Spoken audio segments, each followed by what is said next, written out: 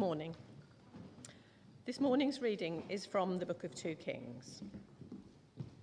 2 Kings, chapter 4, verses 1 to 7. The wife of a man from the company of the prophets cried out to Elisha, "Your servant, my husband, is dead, and you know that he revered the Lord. But now his creditor is coming to take my 2 boys as his slaves." Elisha replied to her, "How can I help you? Tell me, what do you have in your house?" "Your servant has nothing there at all," she said, "except a small jar of olive oil." Elisha said, "Go round and ask all your neighbors for empty jars. Don't ask for just a few. Then go inside and shut the door behind you and your sons. Pour oil into all the jars, and as each is filled, put it to one side." She left him and shut the door behind her and her sons. They brought the jars to her, and she kept pouring. When all the jars were full, she said to her son, "Bring me another one." But he replied, "There is not a jar left." Then the oil stopped flowing. She went and told the man of God, and he said, "Go, sell the oil and pay your debts. You and your son can live on what is left."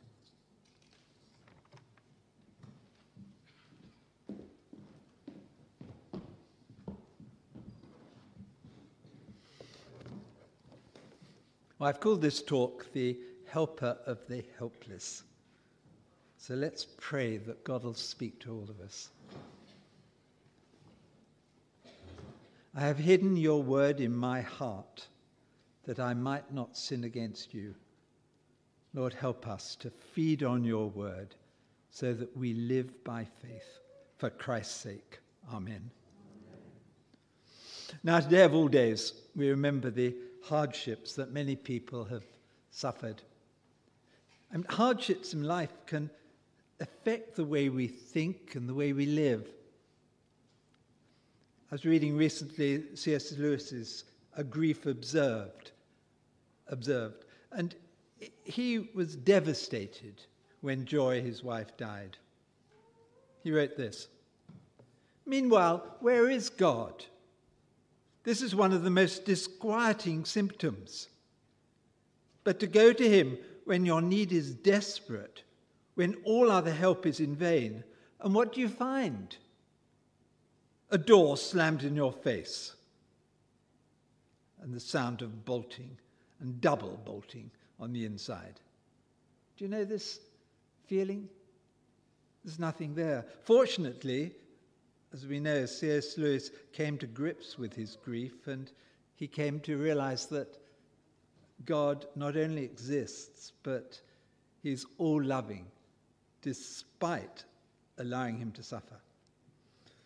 Well, today we continue to face all sorts of problems, and we know various people in the church.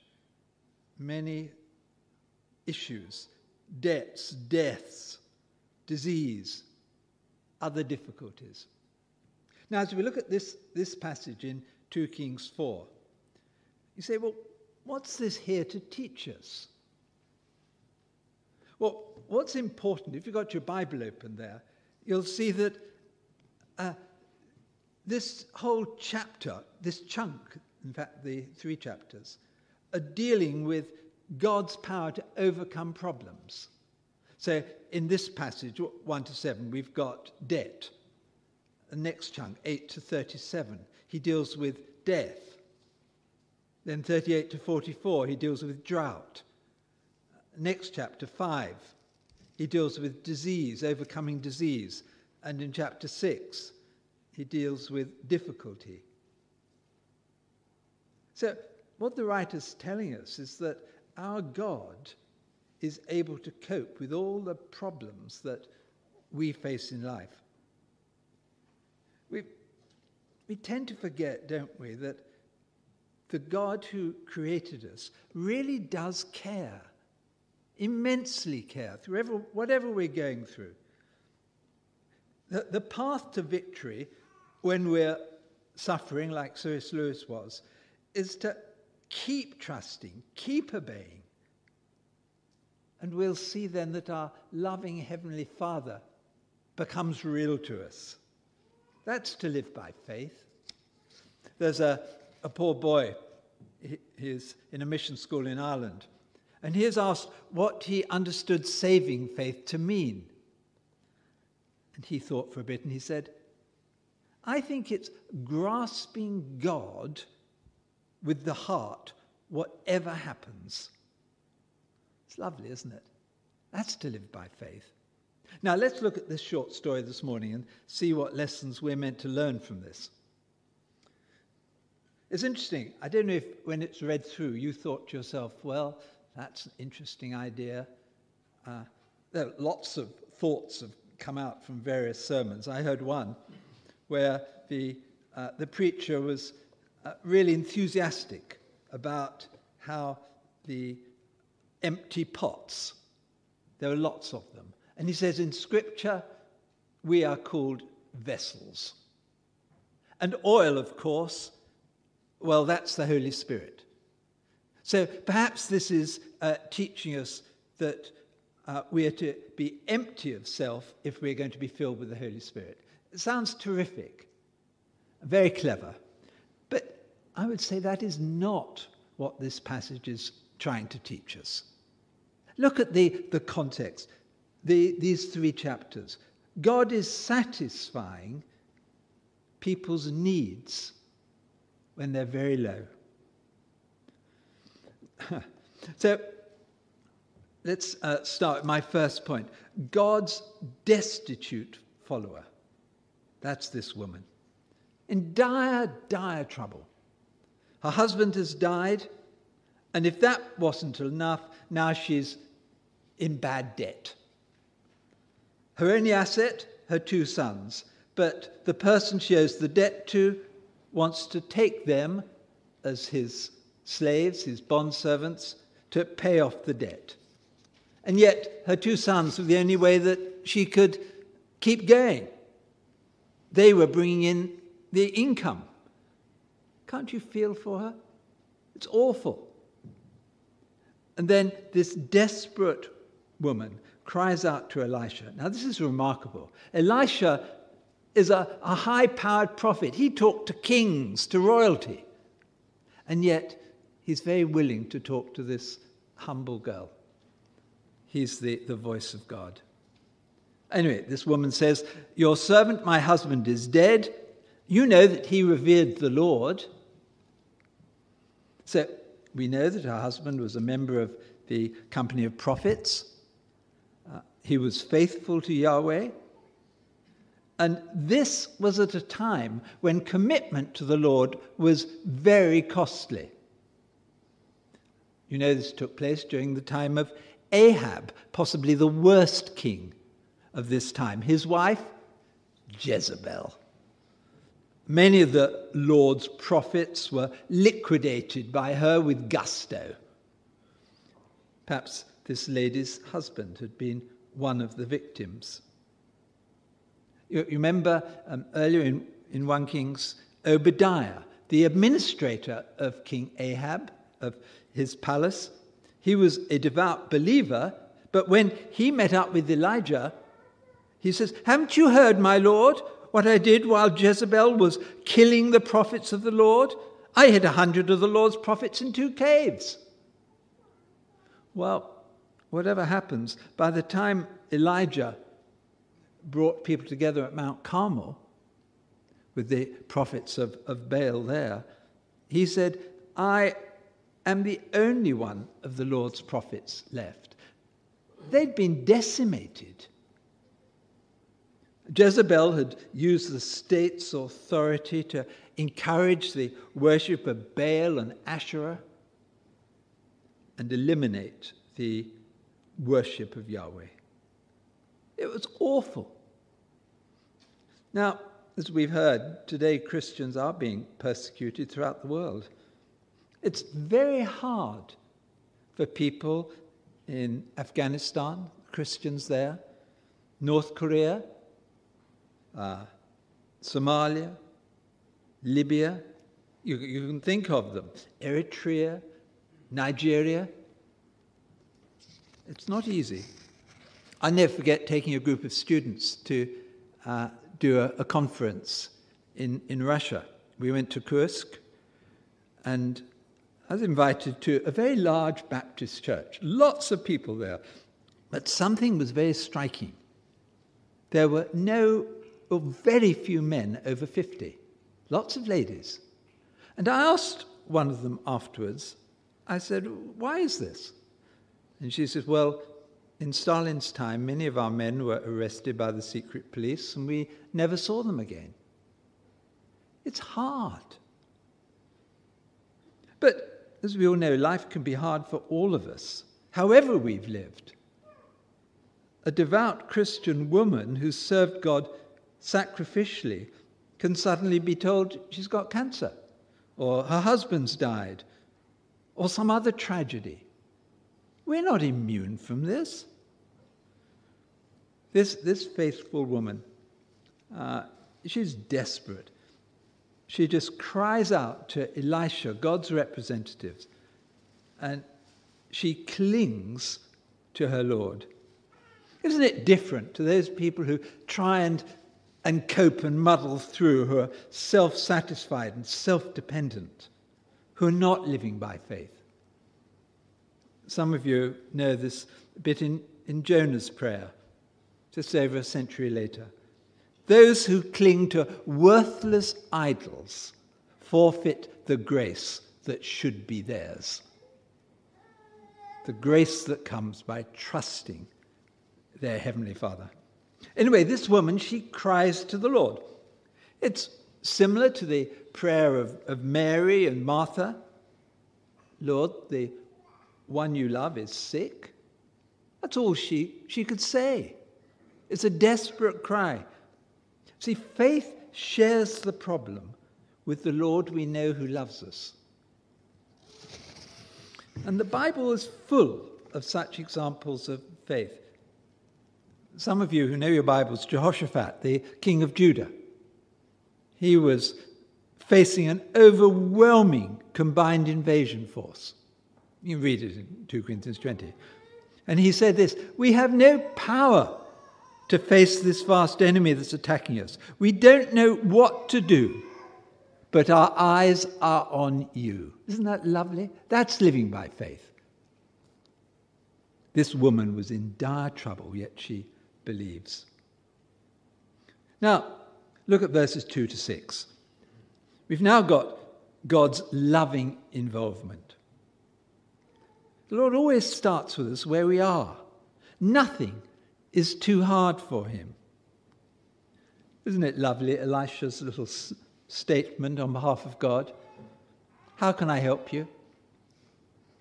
It doesn't mean the Lord will answer our prayers as we would like. There's so many stories of problems getting worse. Archbishop Benkwashi in Nigeria, he tells about the awful experience of a pastor, a man called James, and his family. Muslim extremists had already killed 2 of his children. They then attacked his wife, and as she lay dying, both from gunshot wounds and machete wounds, she said to her husband, "Is this the end between us, so we shan't be together again?" And James, a lovely Christian man, said, "Hold on to your faith in Jesus, and we shall meet again and never part again." Then the pastor heard a scream from his 13-year-old daughter. A machete blade opened up her abdomen. The militants said to her, "They'll kill her, and then you'll see what your Jesus will do, whether he'll save you."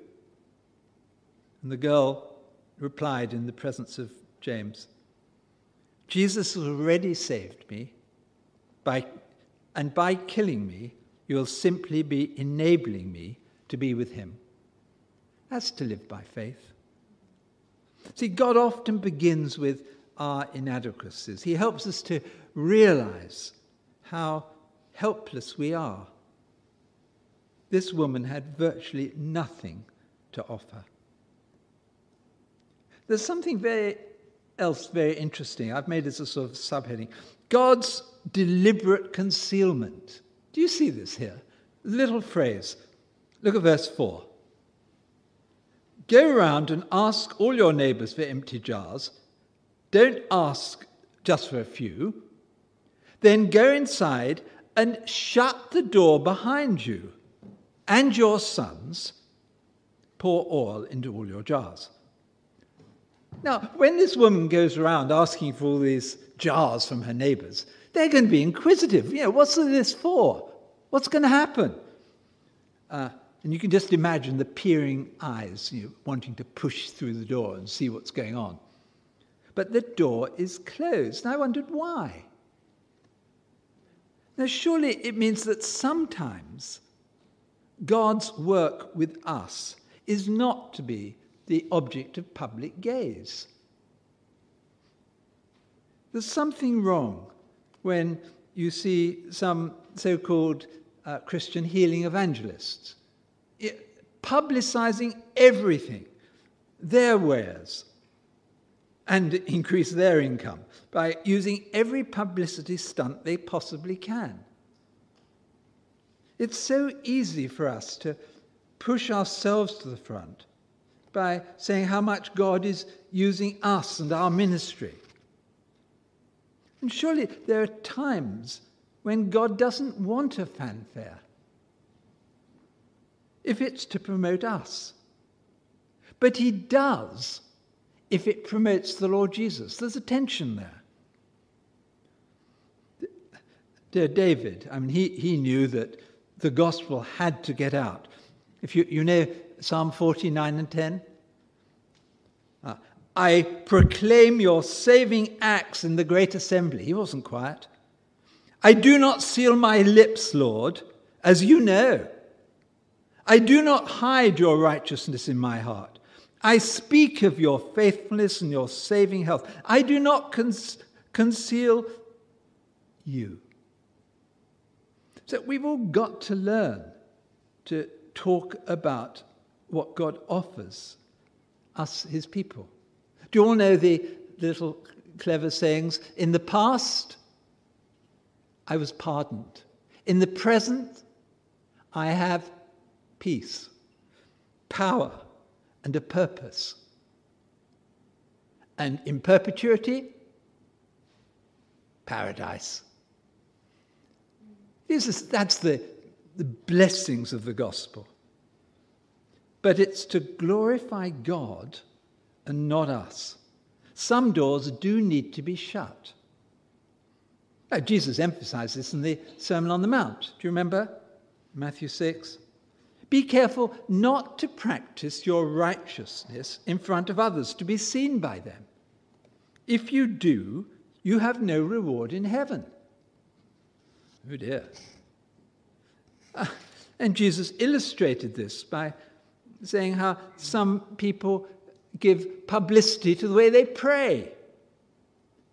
But Jesus said, but when you pray, go into your room, close the door, same phrase, and pray to your Father who is unseen. It all depends on our motives. If God's given us a gift, use it, but for his glory, to encourage and build up and motivate other people. Or am I using it so that people will know that I'm spiritual? God knows. Well, the next point from this story. What is it that God longs for from us? It must be faith.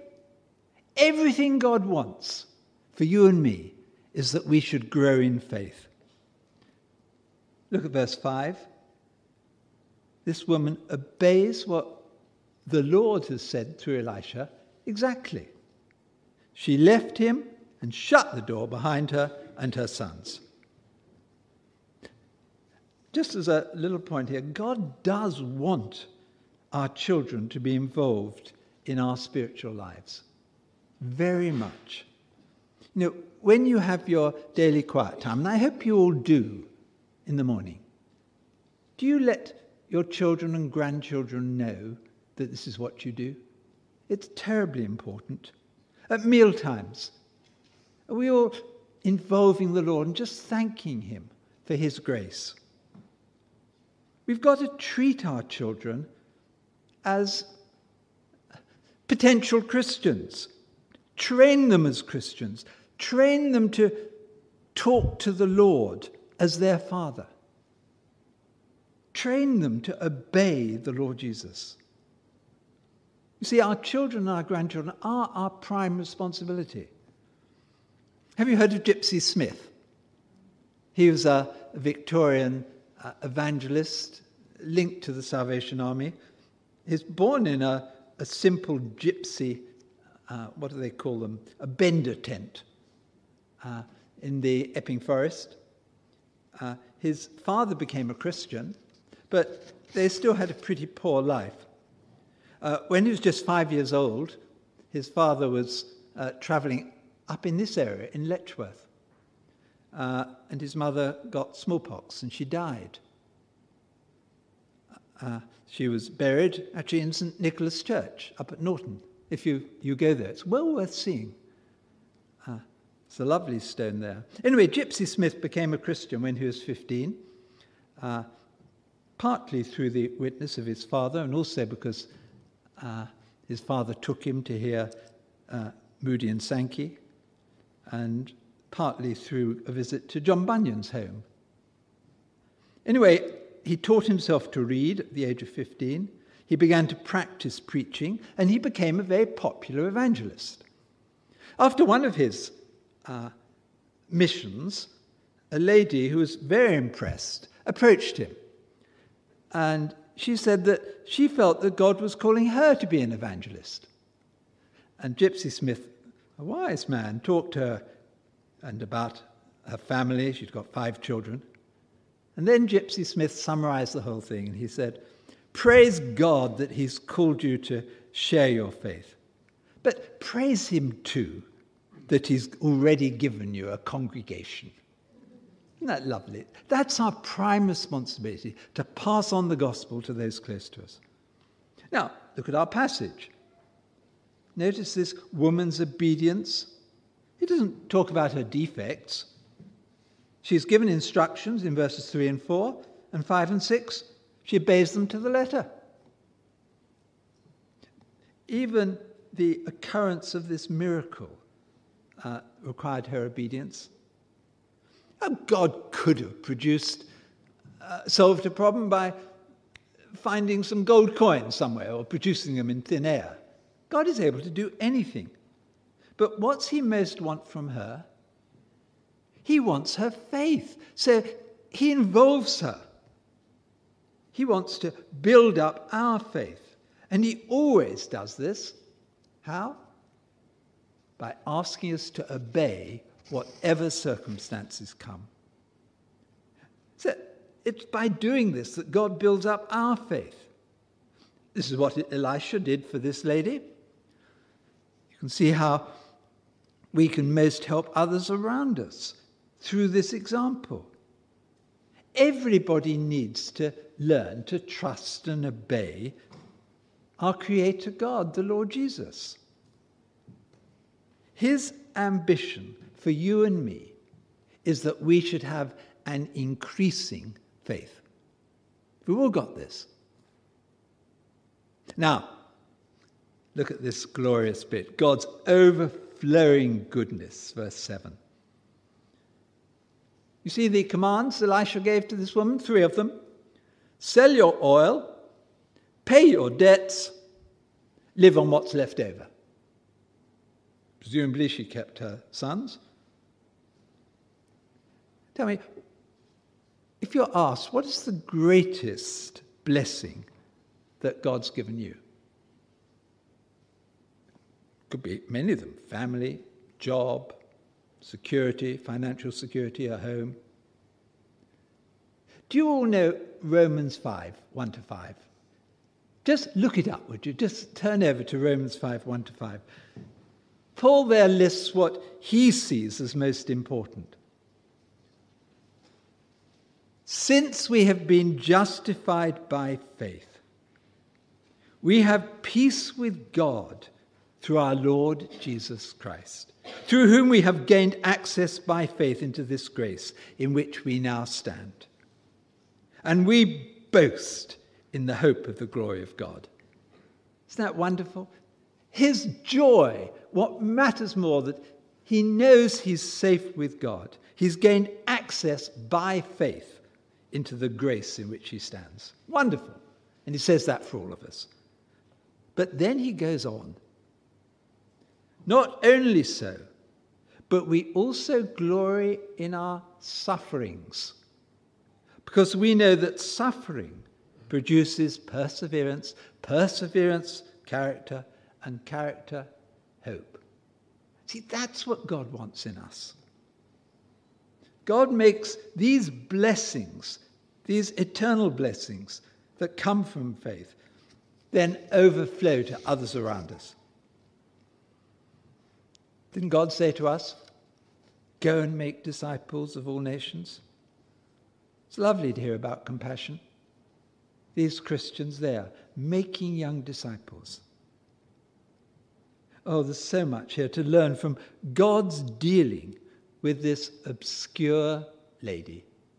Not given her name. It's interesting, you know, one of the most powerful kings at this time was a man called Omri. In the secular literature of the time, he is very famous. One of the most important kings around. He was the man who, he was king of the north in Israel. He built Samaria. You remember he bought this plot of land from Shema, which is where the name Samaria came from. He got it dirt cheap. He paid about £55,000 for this whole site for Samaria. Very shrewd king. But how does God summarize his life? This is what it reads. Omri did evil in the eyes of the Lord and sinned more than those before him. He aroused the anger of the Lord by their worthless idols. He died, and what was the effect of his life? He was followed by his son, Ahab, who married Jezebel. What a tragedy. This great man, he had no faith. He didn't pass it on. This woman, she gets just 7 verses, about the same.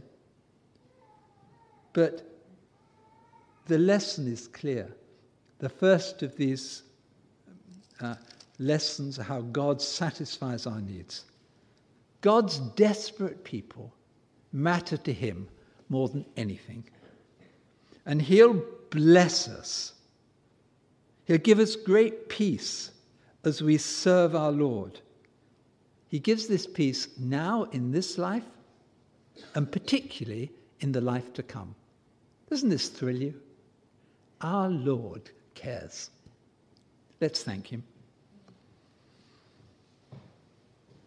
Lord, we do praise you very much for examples like this that show how you care for those people in need. Lord, we just praise you that what you want in us is to have a growing faith, a faith we pass on to our families, a faith that other people can learn from when they see us. Lord, we think of those neighbours of that lady. Lord, please, be with each one of us. Help us to be people whose faith is growing as we trust you, as we obey you, and as we live for you, for Christ's sake. Amen.